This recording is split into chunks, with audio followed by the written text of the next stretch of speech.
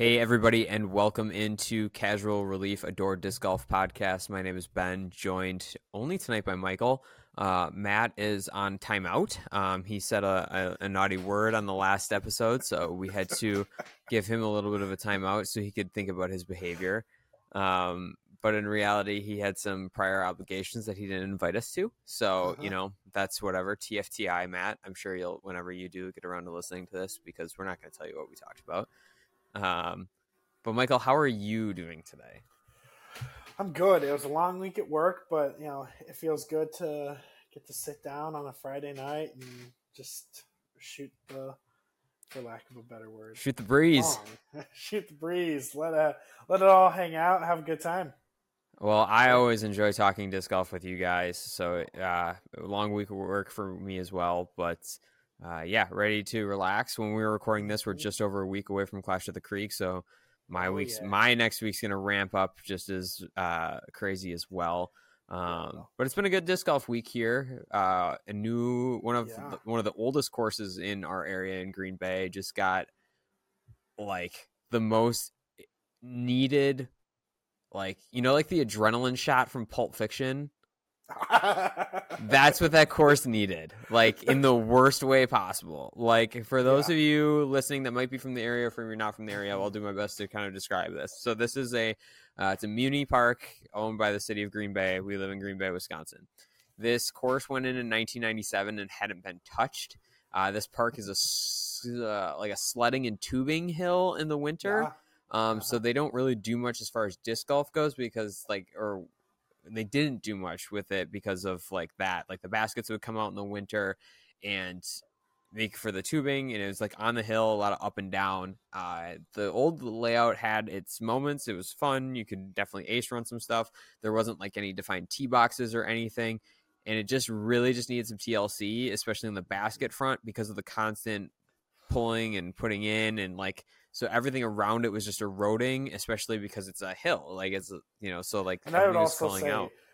I would say in the area probably the most trafficked course.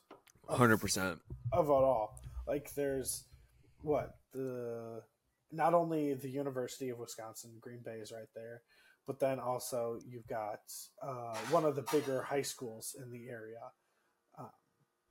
Right there.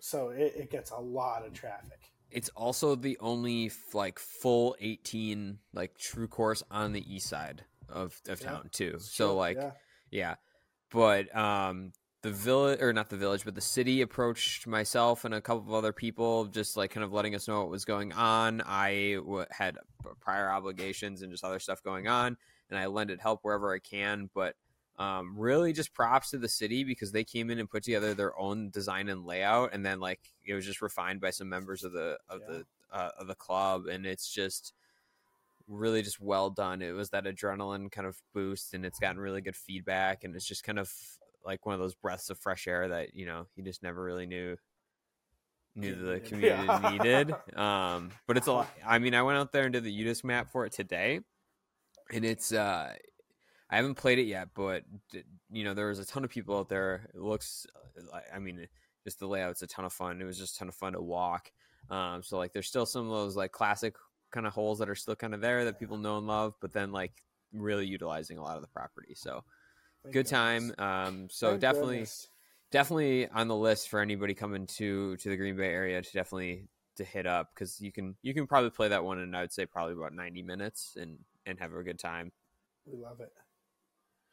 It used to be a 45-minute course.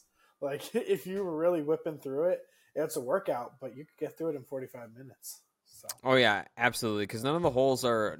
I don't think anything out there even currently is still really over 350. 350 might be the longest. Hey, but they got something to 350 before it wasn't close to 350. No, I would say. I mean, that's like a gas. That's like a gas. Like 350 is probably like a gas, but it's just But there's also room for growth out there too. Like you could put in a couple of extra pins and some sleeves out there. So, but I think it's it'll also be really fun for the guys and gals that play league out there, as well, just solely because more score separation now. There's a lot more wooded holes. There's a lot of good stuff going on. But so yeah, that was good for the area. But what we'll be talking about tonight is before we do buy or sell, that's always our closing segment. But we're going to be talking tonight about secondhand or resale, or whatever you want to call it, the disc market. So I'll just kind of open it up. I know Matt was looking to move a lot of his collection, and he was kind of figuring out his options. I had just actually been selling some discs myself, just so stuff that's not making the bag, and definitely not going to make the bag, just with as I'm adding more. So I guess my first question to you is that, are you moving anything lately, or are you just kind of collecting, or do you need to go through your stuff, or kind of what's going on with you? Yeah, for the longest time, I would say the first 3-4 years of me just testing out things, I definitely was just buying things left and right, getting my hands on frisbees as much as I could. And this was prior to 2020, so the disc market was still kind of just pretty rich, and everyone was moving things left and right, and the choices were all there, and none of really the price hike up was there. Which is, it's there now. Yeah, it's there now. You used to be able to get a really premium distance driver for $18, $17.99, something like that. And now you're at 21. I got a Luster C-Line DDX back before I knew what I was really doing with frisbees. And I got that, which probably would go for $26 right now. I got that for $16. It's crazy. It's wild. So I was purchasing things left and right. But I would say for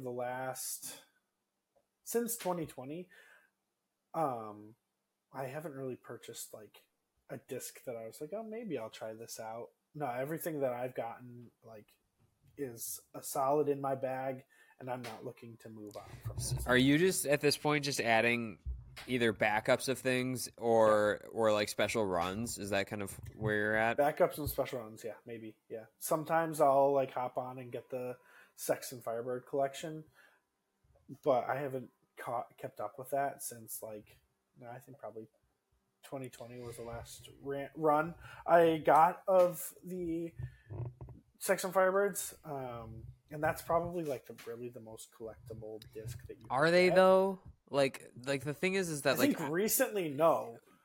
Yeah, the thing is that they were so hot. I remember having a conversation with Bobby Brown from Clash in Vegas, because the line was just out the door for the Vegas ones. No, the Vegas Firebirds are different. Yeah, they're a different breed. The prices come down on them though, because they've even ramped up the number that they've had. But that goes to the point of, I was talking to Bobby about this, is that they're still collectible, and people like them because, and they get them because they get them to complete their they get them to complete the collection, right? They want the 2015 through the current one, but so many more people are just, they're bagging them and they're throwing them. But it's just I think you look around at even just our area and our retailers, anybody, everybody's carrying them if they can.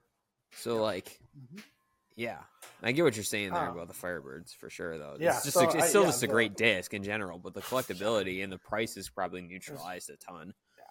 Yeah. The last like really expensive one that I got was a 17. Firebird. Okay. And those aren't nearly close to the 15s, but you can still, like, a good fresh 17 can fetch like 200, I think. Yeah, unless something is crazy drop. Forgive me. I mean, I know we talked about special discs and stuff previously, but forgive me. But is there something special about the 17 run that I'm just like kind of missing? It was gummier and glidier. The plastic was phenomenal, and it was a lot straighter than any of the other Firebirds. Yeah, because they dump so hard, and that's obviously the appeal of a Firebird just in general is that it's pretty overstable. But And this might be a little hot take, but I think that a 17 Firebird was the last really good stamp on a Firebird. I would have to go back and take a look. Some might argue that Nate's hand drawn from April Fools is the best. Yeah, that could be. Stamp. Yeah, dude, I've seen. Speaking of that, I mean, we're just kind of riffing tonight. It's just like, oh yeah, those things are going for stupid numbers. mm-hmm. And I get it, but it's just like, oh yeah. But at the same time, like Innova dropped like a second run of them too because they realizes like, oh, there's something here again, just like the Halo Polecat. The Halo Polecat was like the meme disc, and now everybody can get a Halo Polecat. I thought I'll be the first to admit, I thought I was special when those dropped, and I snagged one right away. And then like I saw that they came out, and it's just like, and then like everybody's got one, and it's just like, that's less fun. I think that that's, you know, let's just jump right into that secondary market like conversation. But I think that's what all of our manufacturers are doing right now, is that they're like, maybe we don't really like the secondary market, so we're going to just keep on pumping out discs in order to drive down the value of the secondary market. What are you thinking? I think that's a valid and a fair point. But it's so hard to control the secondary market that I don't think that they really even care.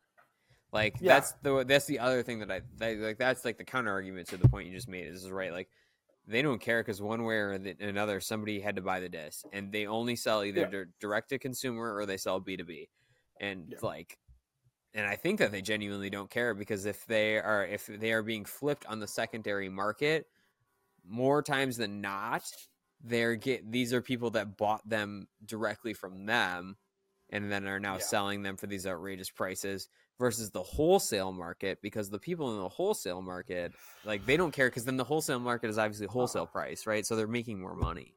But I don't know. I think Firebirds are just going to be an interesting thing on the secondary market because I don't think that they've run its course yet. Like, they're always going to be good because it's a good like it's a good disc in general, and like the runs are always cool, and the stamps, like you said, generally are pretty good.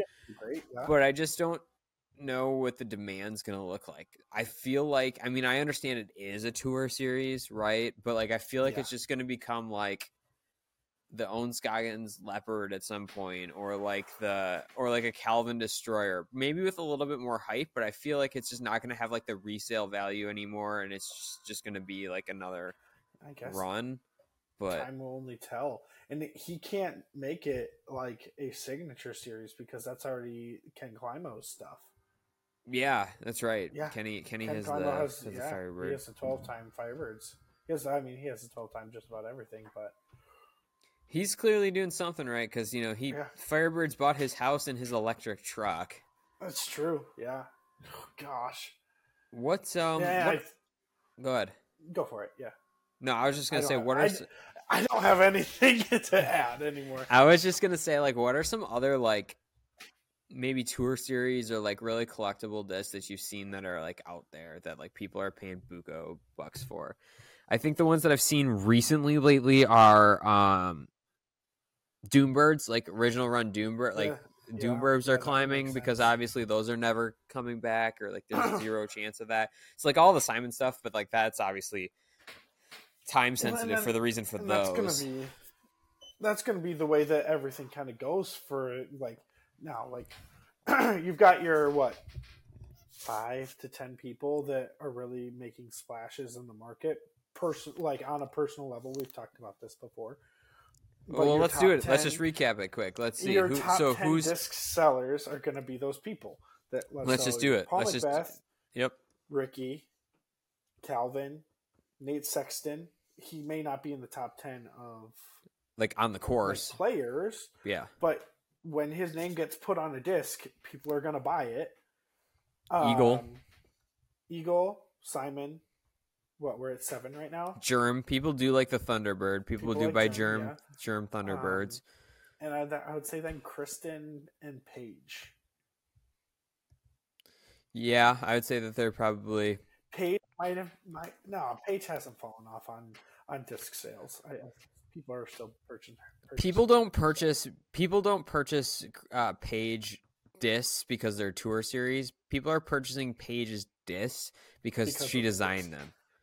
She designed them. People are buying the Passion and the Fierce. Like the Fierce is a really good, nice putter. Yeah. Before I was on the Lone Star team, I was putting with Fierces, and I am anybody that sees me out in person, like if they don't see me just on this, will see that I'm a very small individual.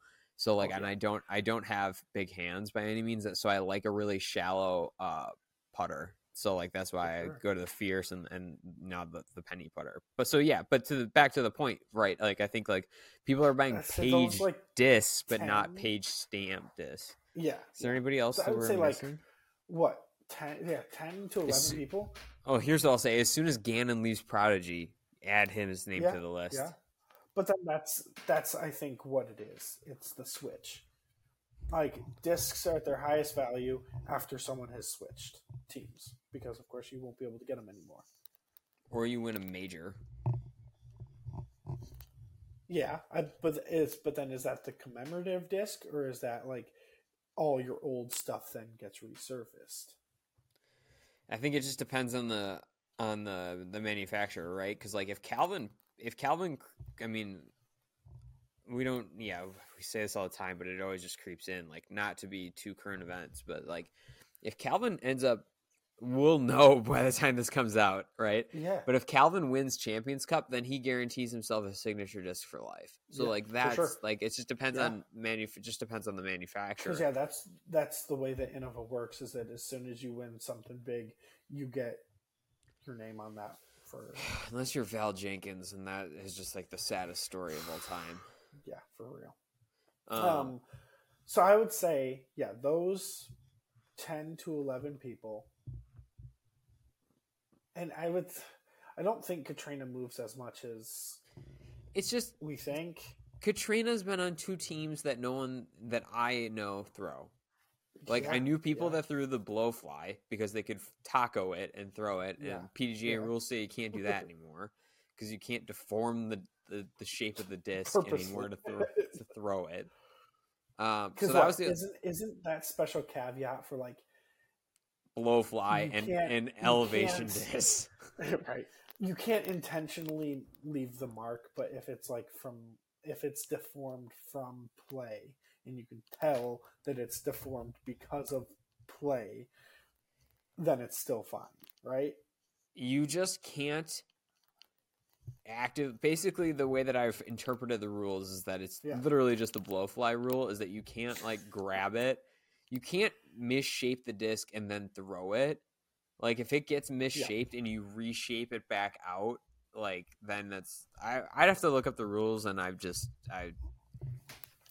regardless, that's just kind of the rule. But either way, back, I'll steal this boat back on track.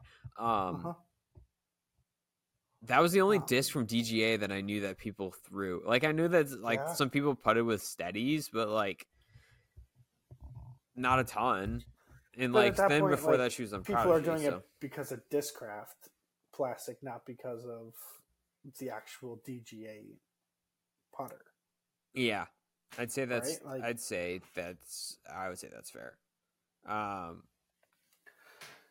I don't know. It's just weird. DGA should have just stuck to baskets a long time ago. That's a hot take for me, but it's just their baskets are the best baskets on the market, and their discs are great quality, but no one buys them because they don't do any cool stamps, and it's just meh. Yeah. So I think that when it comes down to it, those players have their discs, and they're going to be at their highest value after they switch. That's my personal opinion. Is that when they make a switch, that's when their discs. Bless you. Whew. Okay, we're back. No, I got you. I think so. Yeah, I think you're right, and I think that because of the Lozado and because of everything else, because the Lozado has great secondary market value. Yeah. I think I think MVP has made their buyout to Discmania like 3 times over already. at this point. Done. Like they're just laughing. So back to collector, like the actual specific discs. Second run FDs are gonna always be that collectible disc. The Innova specifically, anything. I mean, I guess the second run FDs, I don't think they even have any made in the past like 3 or 4 years. No, even that, like even before they like officially made the switch. So second run FDs, and I think first run PDs. You could say a bunch for Discmania, like whatever. Well, that's because they just this is their own problem. They want to know. You want to know why all the Discmania stuff from Innova is like worth a butt ton is because they were just like, we're just not making this for a while. We'll come back at some point, but you guys got to settle for the stuff made by eQuinn for a bit, right? Not that that's a bad product by any means, but it's not what people were wanting. They were just like, "Can I get an MD3, please?" Right. And Discmania was like, "You have MD3s at home." Yeah.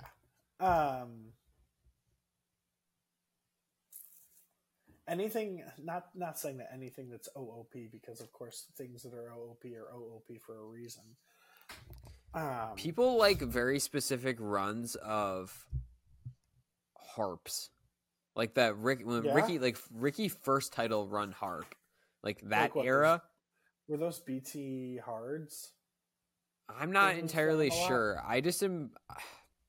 See, the algorithm on the social media has got me in a chokehold because you become a part of like 2 or 3 like collector groups or buy or sell groups for manufacturers you like, or you were trying to sell something, and then the algorithm pops up and you find things. And I've seen so many things that are on Trilogy stuff that people are like, I'm looking for 2012 or 2014 run harps, and I'm like, wow, wasn't it all made in like the same factory anyway? Like, is there really that much of a difference? But like, I guess when you think about it, like in terms of like, maybe, yeah, I guess like if you like when you think about it, like what was going on with DD, like they were first trying to get into the market, and it was just Latitude at that time, right? Like it wasn't House of Disc, it wasn't like any of the other brands. Like West Side wasn't bought out, of course. Like they were all like still separate but working together. It's more of like a co-op than it was like yeah, which is wild to think about. That's how far that's come. Were those the glory days? Are we just living in a fantasy world now? No, they may be our glory days, but I don't think. Yeah, I don't know. There is something to be said though about like 2019, where it was like Paul had just switched to Discraft. The market hadn't like truly blew up yet, so you were like, you know, something would drop and you'd be like, yeah, I can get that. It's 45 minutes later after the drop. I was doing whatever. Can't do that anymore. When it came gotta be on that like white on rice. I truly started paying attention to like disc golf in like 2015. So that's when I like first started to like really consume like frisbees and like buying as much as I could. So that's kind of where I like started, and I guess that's my heyday for like, oh yeah, look at the discs from this time, which is crazy to think that that's 8 years ago, almost more. Yeah, I don't know. Like, do you think that there really is any? I mean, obviously, there's always something to be said about specific runs, right? Like we know that, like that's just science at this point. But do you really do you think that there really is that? Could be that much of a variant between over those 8 years that like makes things super special? Because like I don't like, I think like I feel like there's not a drastic difference. Like I know like we talk about now about like Lone Star blowing up the market with like their plastic. They are just innovating like a specific type of plastic that they're bringing in. But like only time will tell, like with them, like how their runs change. But if they do it all, I don't foresee that. But like I just like looking at like the big guys, like I don't notice the difference between a Color Glow Firebird from 2019 and 2023. Like I just don't. No. So it's all us. It is all the disc golfers that are just assigning fake value and fake points to whatever things are. Yeah. No, I say that take that with a grain of salt, because yes, we have talked about this, that like maybe like there's variances in the mold, right? Like some came out a little bit flatter, or like some are a little bit more dumpy. But like when we're talking about just plastic, and we are assigning the value. Maybe they've like added some things, like, but then they're gonna market that. Like it's not like, so like when G-Star plastic came out, that was wild. Like when Dynamic came out with their Lucid X and their Fusion X, that was a relatively big difference. So maybe that shift, but other than that, they're just adding like stabilizers to the plastic that when it hardens, the disc stays hard. Like, but other than that, no, the plastic has stayed the same, completely the same. Yeah, the market is. Look at us being consumers. Yeah, it's weird. It's just weird that like I said before, I'm moving some stuff, and I'm just like, I'm trying to make. What are you moving? Okay, so the stuff that I've just recently sold was I sold a pair of discs. It was just it was a Paige Pierce 5-time ESP stalker, not a special stamp, but it was literally just like her signature on it, and then just a stock run swirl, like both just stock run swirlies, but the stock run swirly Undertaker. So good. Yeah, great disc. I just obviously people know by now, like I just don't have a need for them at this time. No. And it's just like for me, I think Alpha is very from Lone Star is very comparable to ESP. Okay, yeah. Personally, not for everybody, but personally. Yeah. But also, like, those two discs are not like I'll get to this maybe in a buy or sell someday. I don't think there's really a new disc that can be created yet. So, like, there's an Undertaker from somebody else. There's a Stalker from somebody else. Like, I'm always going to be able to find something that feels good that does those things. So I flipped those to a member of a local group just because, why not? People are looking for things that are very utility, and those are both very utility. And I can get a couple of extra bucks and, whatever, yeah. Big time. Buy some stuff. Like today I bought a Hooligan Cash. Here's my shameless plug. Next week Friday on the Night Owls podcast, you'll be able to hear my interview with Garrett from Hooligan and Disc Barn. But then I also have a Clash. I had a Clash anniversary box that I picked up over the last year. Just stuff that wasn't making the bag, not because it's not a great disc. It's just I just didn't have the use for. So I sold a gentleman the special edition Mint, which is like their putt. It's like their zone. It's an overstable approach. Yeah. Great disc. I just didn't throw it. So I was just like, let's get this in the hands of somebody else. So I sold it to him for. Actually, like, legit made some money on that because people are willing to pay for that Clash stuff. Sold it to so I sold this to him for 25 plus shipping. And then today I sold a glow popcorn from the anniversary box for $30 to a young gun in Florida. I'm not like in the business of outing anybody, but this guy, he's a kid. Like based on because I sold it over a Facebook group, he's like at least 15. And I looked up his name because I just like kind of clicked on his profile picture just to see make sure like I was talking to the right person in the group. And he's like, and I clicked it and I saw his profile photo. He's like 15, and then I was like curious. I was like, this kid's got good form on his profile photo.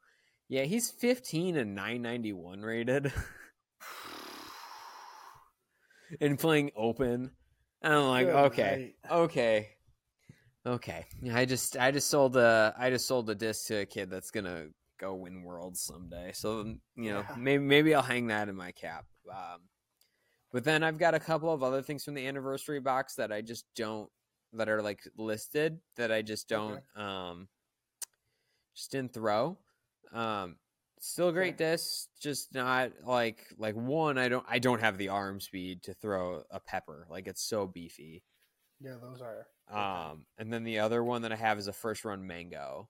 So I've got those listed, but if I don't get them, if they're not sold by Clash of the Creek, I'm probably just gonna raffle them off, because Clash of the Creek's presented by Clash Disc, so figured get somebody else some extra Clash love, get something going for them.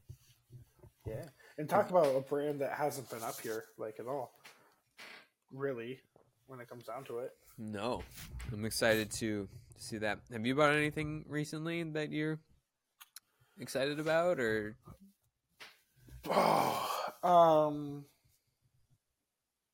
No, like I said, the most recent addition to my bag has been a Wasp tooled Buzz SS, which when I played D-Glow 2 years ago now. Yeah, it was 2021. I played D-Glow in 2021. Not a big deal. Right. I didn't play well. I took top 50, but I mean, was that your first time ever playing Toboggan? No, I didn't play. We didn't play Toboggan. Oh, you didn't play Toboggan. Okay. No, that was reserved for MPO and FPO. Bummer. We played the other two Kensington Metro Park courses, and then we also played the Hudson Mills Monster that was out there.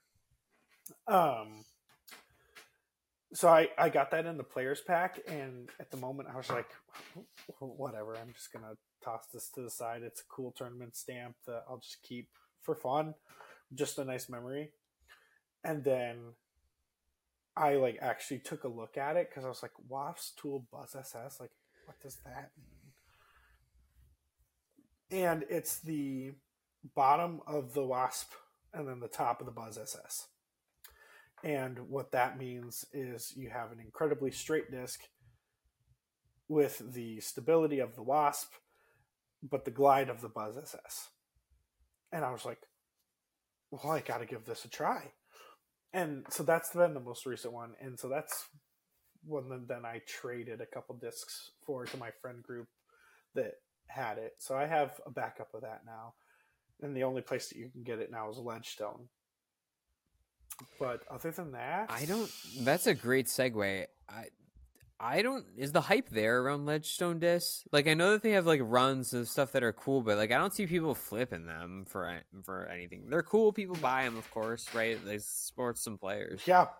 Like, they support a lot of players. I mean, they support a couple local players to us, actually. Peter Green, they support him, so that's wonderful. But they just have so many. Like, they have the different waves. Yeah. I think they get like 4 waves a year or something like that. 3 waves a year, maybe. I'm not sure. It's like 3 or 4, and then there's then you got to also break that down where there's like 12 discs in each wave. Yeah. And so I think it's not that it's flooded, but I just think that there's a little bit too much there, like, to pick from. Nobody has that deep of pockets. No, there are some,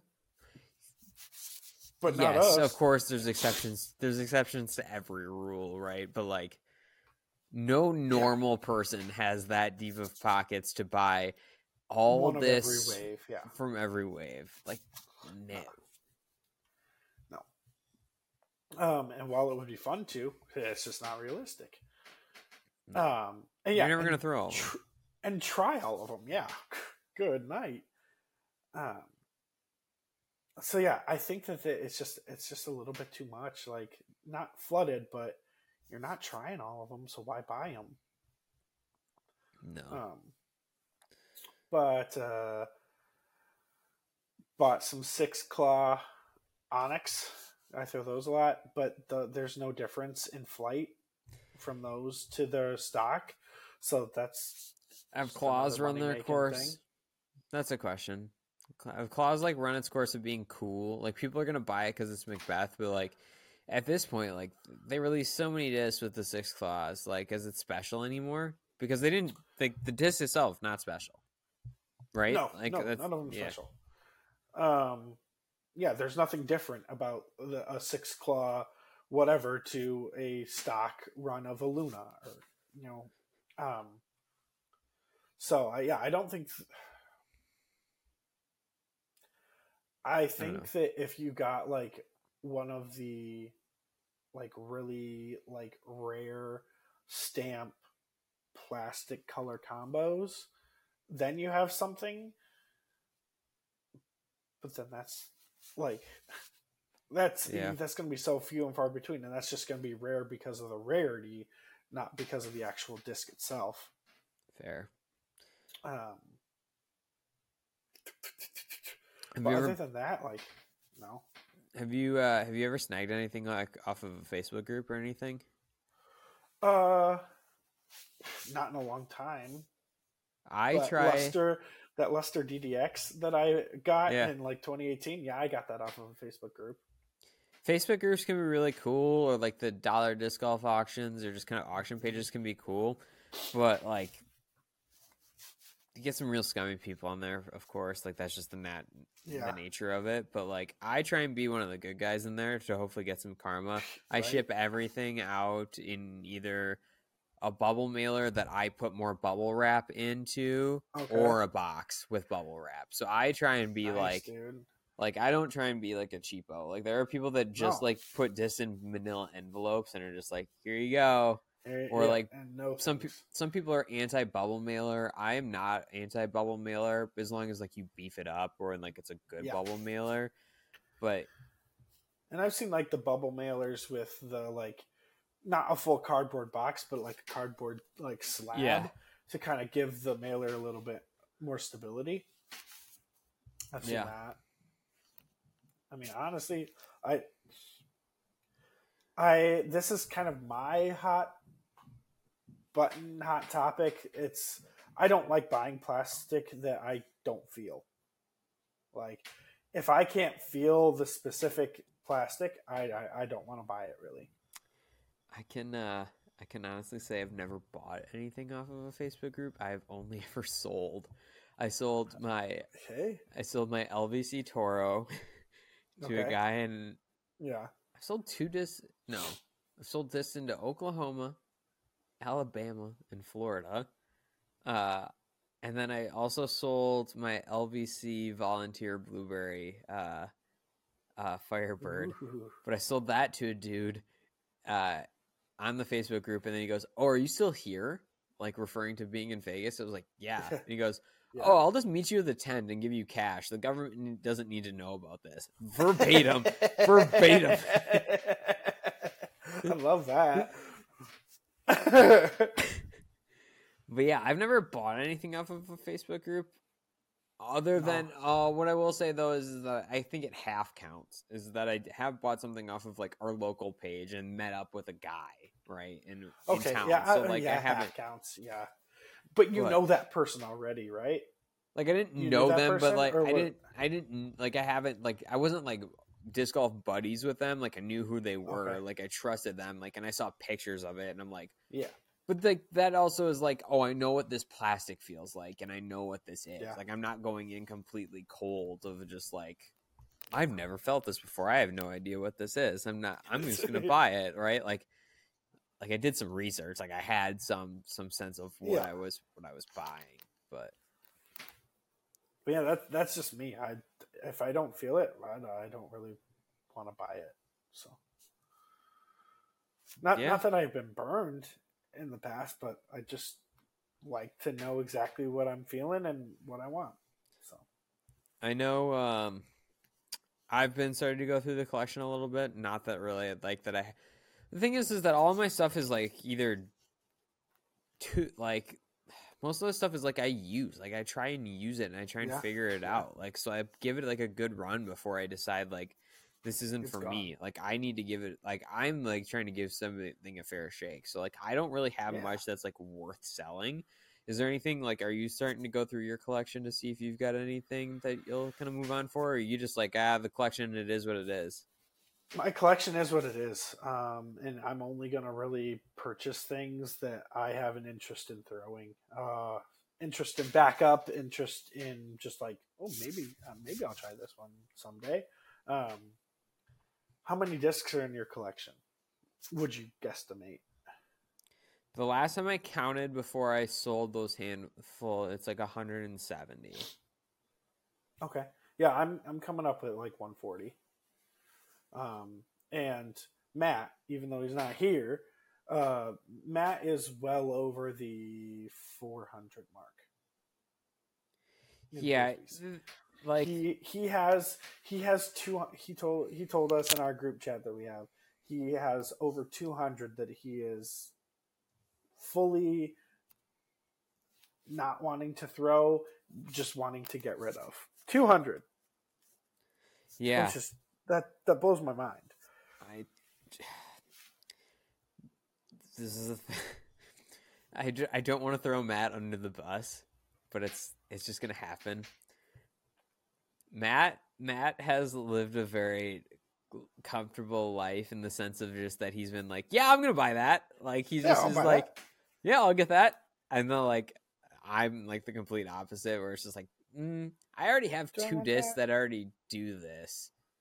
And the stamp's not different. Do I need to do this? He is the type of player that is just like, he hears what a disc might do and is supposed to do, depending on like whoever's describing it.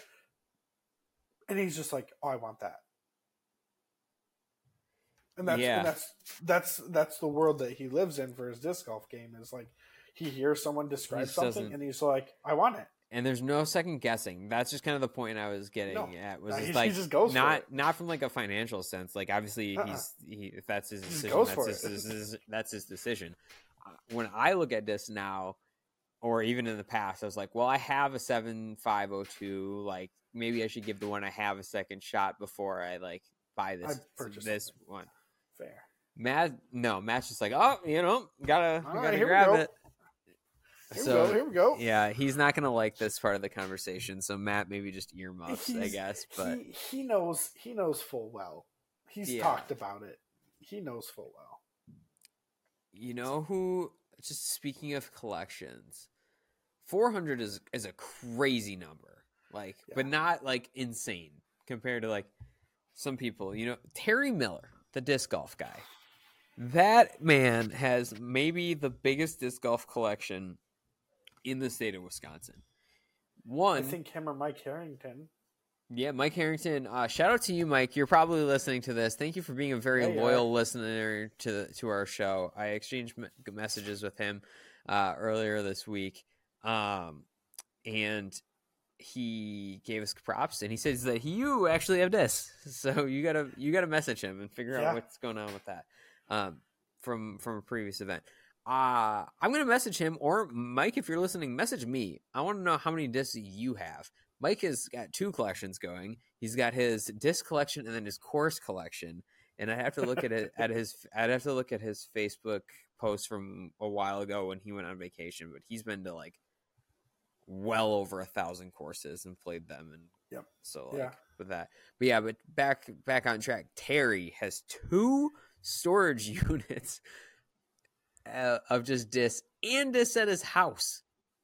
And part of the problem is that he's a retailer too, but he's like doesn't have a storefront, and his website gets updated semi-frequently because of just like the nature of his career and disc golf, and then he's on the road all the time. So like I've seen YouTube videos and stories and stuff of him where he's just been like, oh, I found this box from Discmania that was a drop from 2013 or like some year. It was like, don't open until this day. And then he's like, well, I'm opening it now. And it's like 2 years later. But I will say, do you take a guess? He collects one disc in particular that he's on the hunt for, that I saw him in Vegas and had a conversation. Well, Shane and I had a conversation with him that he was carrying 3 of them. And he has a very specific thing that he collects because he said, I'm on the hunt for this. And then it's the only thing I collect. And then Shane just looks at him and goes, really, Terry? Okay. And he goes, okay, it's the only thing I really search after. What would it is? It like I'm just take a not guess. giving it away. Not that you think you'll. Is it like a variation of a popular disc, or is it just like an off the wall disc that you're just like? It's what? not an off the wall disc. It's a specific run. It's a specific run and / type of a mold. Okay, so I would say like a San Marino rock. Close. He collects Ontario rocks. Ontario rocks. Ooh. Yeah, Okay. He collects Ontario rocks. So that's like what he pays out the big bucks for. And like, so LVC is an Innova event. Obviously, we know that. So like, there are rules of like what you can vend and what you can't vend. But like, man, there's some people that are like that have vendor shops there that are specifically just selling Innova like discs of $100 plus. Yeah, I went and looked at some stuff and I was like, I shouldn't even be touching this right now. They have like a like I saw like a disc in there that was like $500 that was just like it was like a very very early AVR. Like one of like I don't want to say a first run, but it was like a Ontario like early run AVR. And I was like, why? Like obviously it's double bagged and like all this stuff, but it's just like you pop that thing open, it probably smells like crayons. Yeah. Disintegrate in your hands when you touch it. Oh God. I couldn't imagine shelling out that much cash for a disc. Yeah, because you're not going to throw it. What would you, like a disc that you're going to throw? And we talked about it last week, like, you know, for what we would pay for a round. But what is the amount that you're going to pay for a disc that you're regularly going to throw? 30. 30? Okay. But it's got to be like legit. Like it's got to check all the boxes. Got to be cool stamp, swirly, good plastic, and like a thing that I throw. Like like that. It's got to check all four for me to pay 30. Okay. What about you? For me, it's 50. I paid 50 a pop for Philobatros destroyers because they're that 168 swirly star, and they're my max distance destroyers. I love them; they just go forever. I would say that's because I say the difference in our price range is probably because you throw more discs that have more variant runs of them, and for me, just the nature of my bag at this current moment, because of the things previously discussed all the time, there are no difference in runs right now. Where my difference in runs will be destroyers and then FDs. Yeah. Everything else I throw in between there and below is going to be, you know, like I put in a stock one and it's good to go. Pull in a new one, fresh, whatever it may be, it's good to go. What was the first disc that you really ever noticed differences in runs? Like just quick hit right off the top of your brain.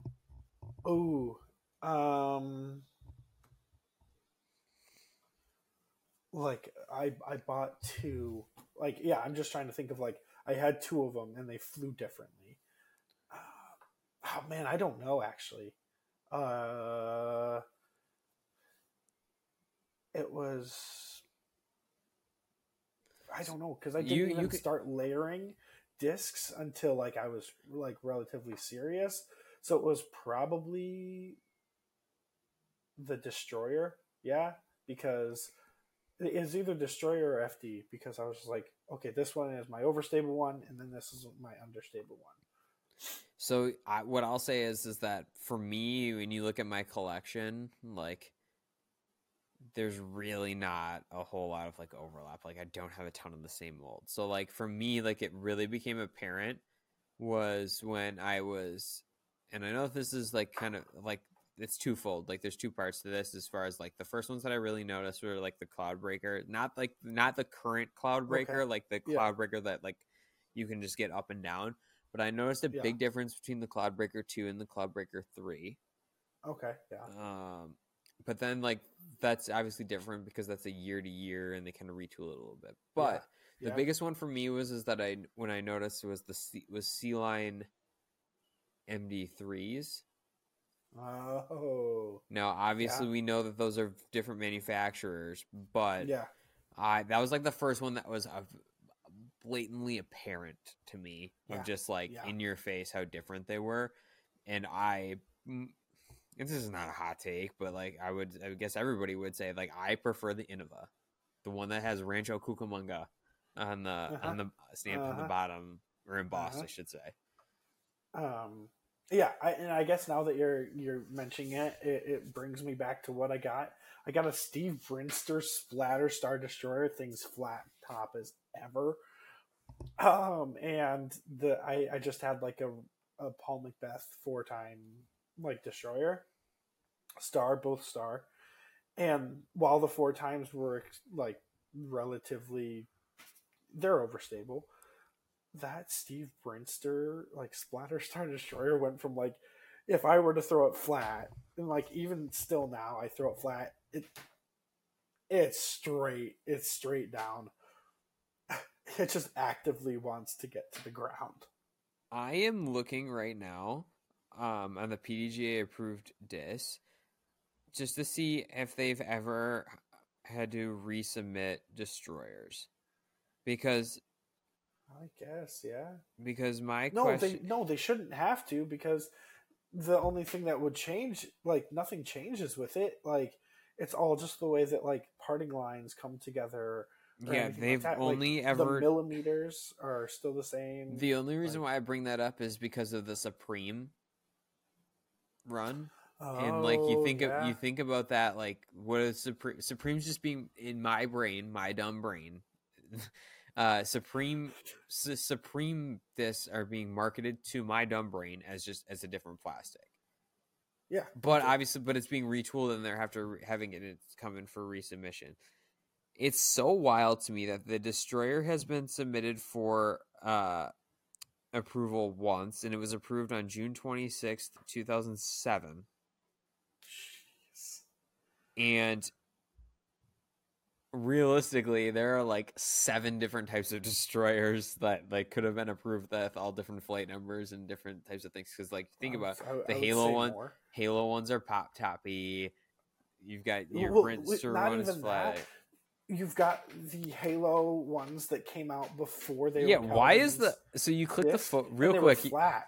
Real quick, you click the photo on the approved disc for the destroyer from Innova Champion Disc, and it says 2007 approval. And then you click the photos, and it's the Halo destroyer as the photos. What's going on?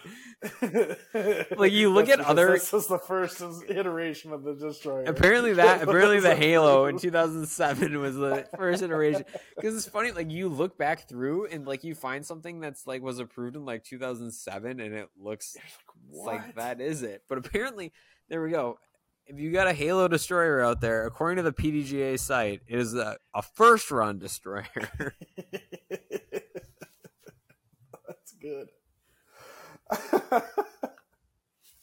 Oh man. Oh, PDGA, update your things, please. I do want to interview Jeff Homburg. That's like he's my bucket list interview. He's the guy that approves everything. But what a fun job too. What a fun job. He approves discs and targets. Yeah. I want to go to his house, talk about disc collection. Yeah, right? Oh gosh. I know he's working on something, or like I shouldn't say I know for a fact, but I heard that he was working on something as far as like, so if like once the Disc Golf Hall of Fame moves, that'd be like a museum where like it was just like in filing, like big file racks where like he had everything, and like you could put on like gloves and go like touch stuff. It'd be a dream. I'd spend 8 hours in there just like looking at things. Yeah. Because he keeps literally everything. You wouldn't be able to pull me out of that place. No, you'd have to go through TSA security leaving to make sure that you didn't steal anything. Real. Real. Oh gosh. That's insane. That's insane. Well, we're approaching the hour mark, so we can wrap it up. Buy or sell? What do you got for me tonight? I don't have much, but as it was, this isn't disc golf related at all. That's fine. Buy or sell Starburst jelly beans as the best form of jelly bean. Buy. I agree. I love Starburst jelly beans. Yeah, those are. I look forward to them every single year. Now, do I think they're the best jelly bean? No. But do I think they? But I think like flavor wise, I think that they're like. So you buy or sell, like you said, buy or sell, they are the best jelly bean? Yeah. Because now I'm contradicting myself. This is hard because I really like Jelly Belly, but like I don't. Yeah. It's hard. Well, Jelly Belly is like really the only competition that Starburst jelly beans have. Well, yeah, because anybody that likes black jelly beans and black licorice, gosh, get out of here. Straight to jail. You should go straight to jail. Gone. Please go. Man. And my qualification for that. Yeah, my qualification for that is like they're jelly beans that I could get at any time, and I don't really care about those. But I look forward to Starburst jelly beans, and that's why I say that they're the best.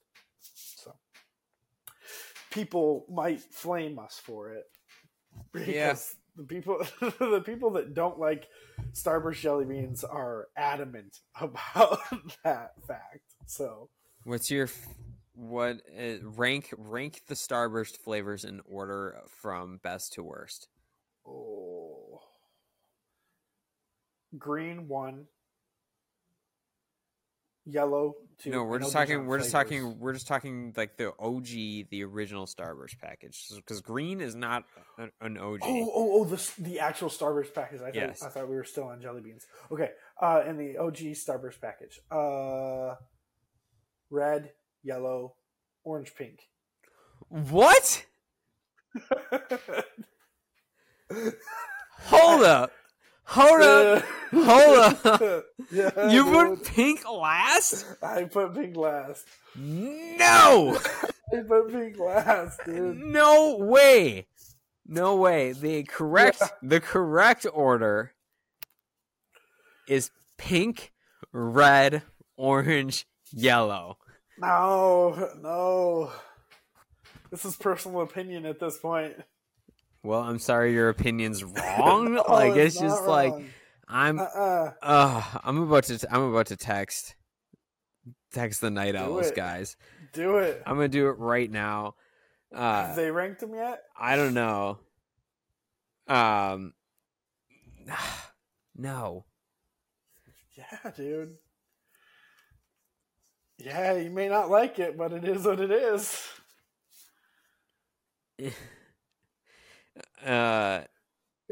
Man, and we'll see what they say. I just said, please order the Starburst flavors in order from best to worst, and we'll see what these guys have to say. Yeah. Man. So for my buy or sell, aces are good shots. We all know that they're good shots. I just had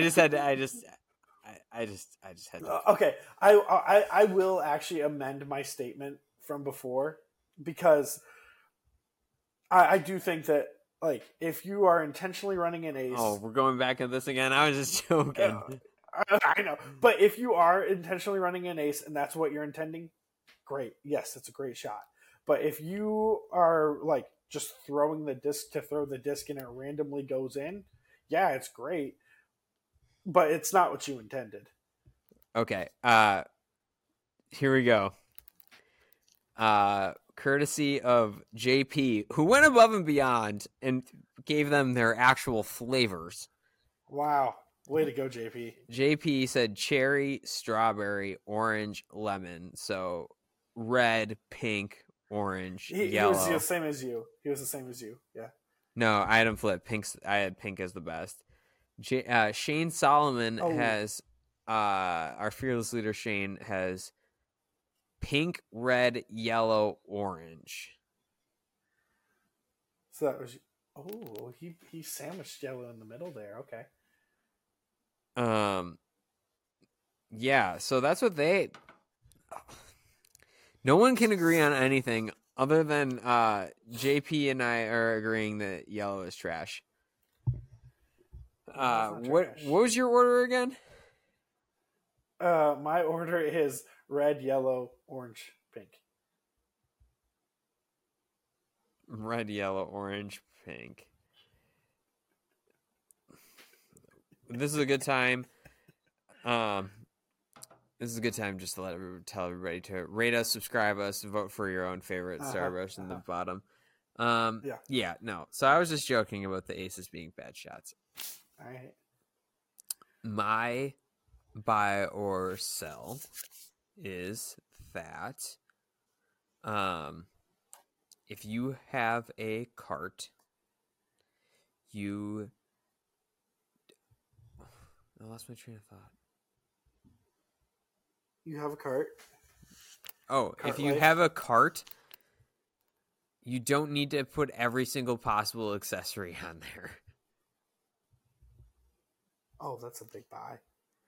Okay, so the reason why I bring this up is when I was out at the course, I saw a guy that had, when I was doing the UDIS, this guy was, he was using an R3 at Baird's.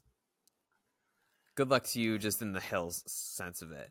But he had two umbrellas, the beatbox thing from Bushnell, bumping tunes. He had two water bottle holders, the putter pouch, and I'm just like, so I guess I'm amending my buy or sell. Is can carts be overkill? Buy or sell? Oh yeah, carts can be overkill. Yeah, I'll buy that. Carts can be overkill. Like there'll be days where I'm just like, oh yeah, I'm just gonna pare down my bag, go to my small backpack, and rock that. The only time I really bring out the cart is if the course calls for it, and like I'm actually doing like tournament prep stuff. So. Yeah, I just don't. I don't know. Bags are a conversation for a different day and a different podcast where we can talk about them. But it's just like, I don't think you need literally everything. And like the algorithm has given me like said, are you interested in this Zuka cart mod Facebook group? And I'm like, that's a thing. And then like I looked through it, and there are some people that have just made their Zuka carts tanks, and I'm like, this is overkill. Like you have a bag, you're just supposed to either put it in there or like. I can't remember how long ago it was, but it was like it wasn't a actual like cart. It was someone's homemade cart where they actually strapped up a propane tank with a heater for winter golf, so that as they were pushing it, the heater was blowing hot air at them. And I was like, what are you people doing? Oh my god. Some people have some elaborate cart setups. And it's impressive and scary. Yeah, but then you can only fit 7 discs in them there because you have a cooler and a grill and got you ready for the cookout at the end. You know that. God. Yeah. Real quick, we'll end with this, and then this group chat between the Night Owls fellas is getting interesting because Shane said, I think it's weird that JP uses the flavors other than colors. And JP just goes, he asked for flavors, and so I mean I did, but that's another question. Do you just say colors? Like I feel like it's like Gatorade. Like I only say I work for the company that sells Gatorade, and I only use the colors. Yeah, I only use the colors really for Gatorade. I saw one meme on Facebook that said if you use the true flavors of a Gatorade, you're a cop. And so the only thing that officer. So the only one that you're allowed to get away with using the flavor is because there's 2 blues. Yeah, Arctic Freeze. Yeah. Glacier Freeze. Oh yeah, Arctic. But even then, people say light blue and dark blue. Hey, get me a light blue Gatorade, please. Done. Dunzo. All right. Well, wild. Thanks for joining us on Casual Relief. We will be back in a couple of weeks. We will be on moving to our own channel, so we will not be a part of. We'll be a part of Night Owls and the Door Disc Golf Media podcast conglomerate. Yeah, I don't know what we're calling it yet, but we will still be a part of the group of media that is Door Disc Golf. We will just be on our own separate feed, so we're not bombarding the people with so much content during the week. So we will be moving to our new home under Casual Relief with all that good stuff. So you'll have to search for Casual Relief in a few weeks. Thank you for listening to us. We really appreciate it. Make sure you drop a like and rate us, subscribe, do all that good stuff. So be on the lookout for the Hooligan interview coming up and just all that good stuff. So thank you for listening, Michael. There's no spoilers in live sports. There's no spoilers in live sports. Take it easy. We'll catch you on the next one.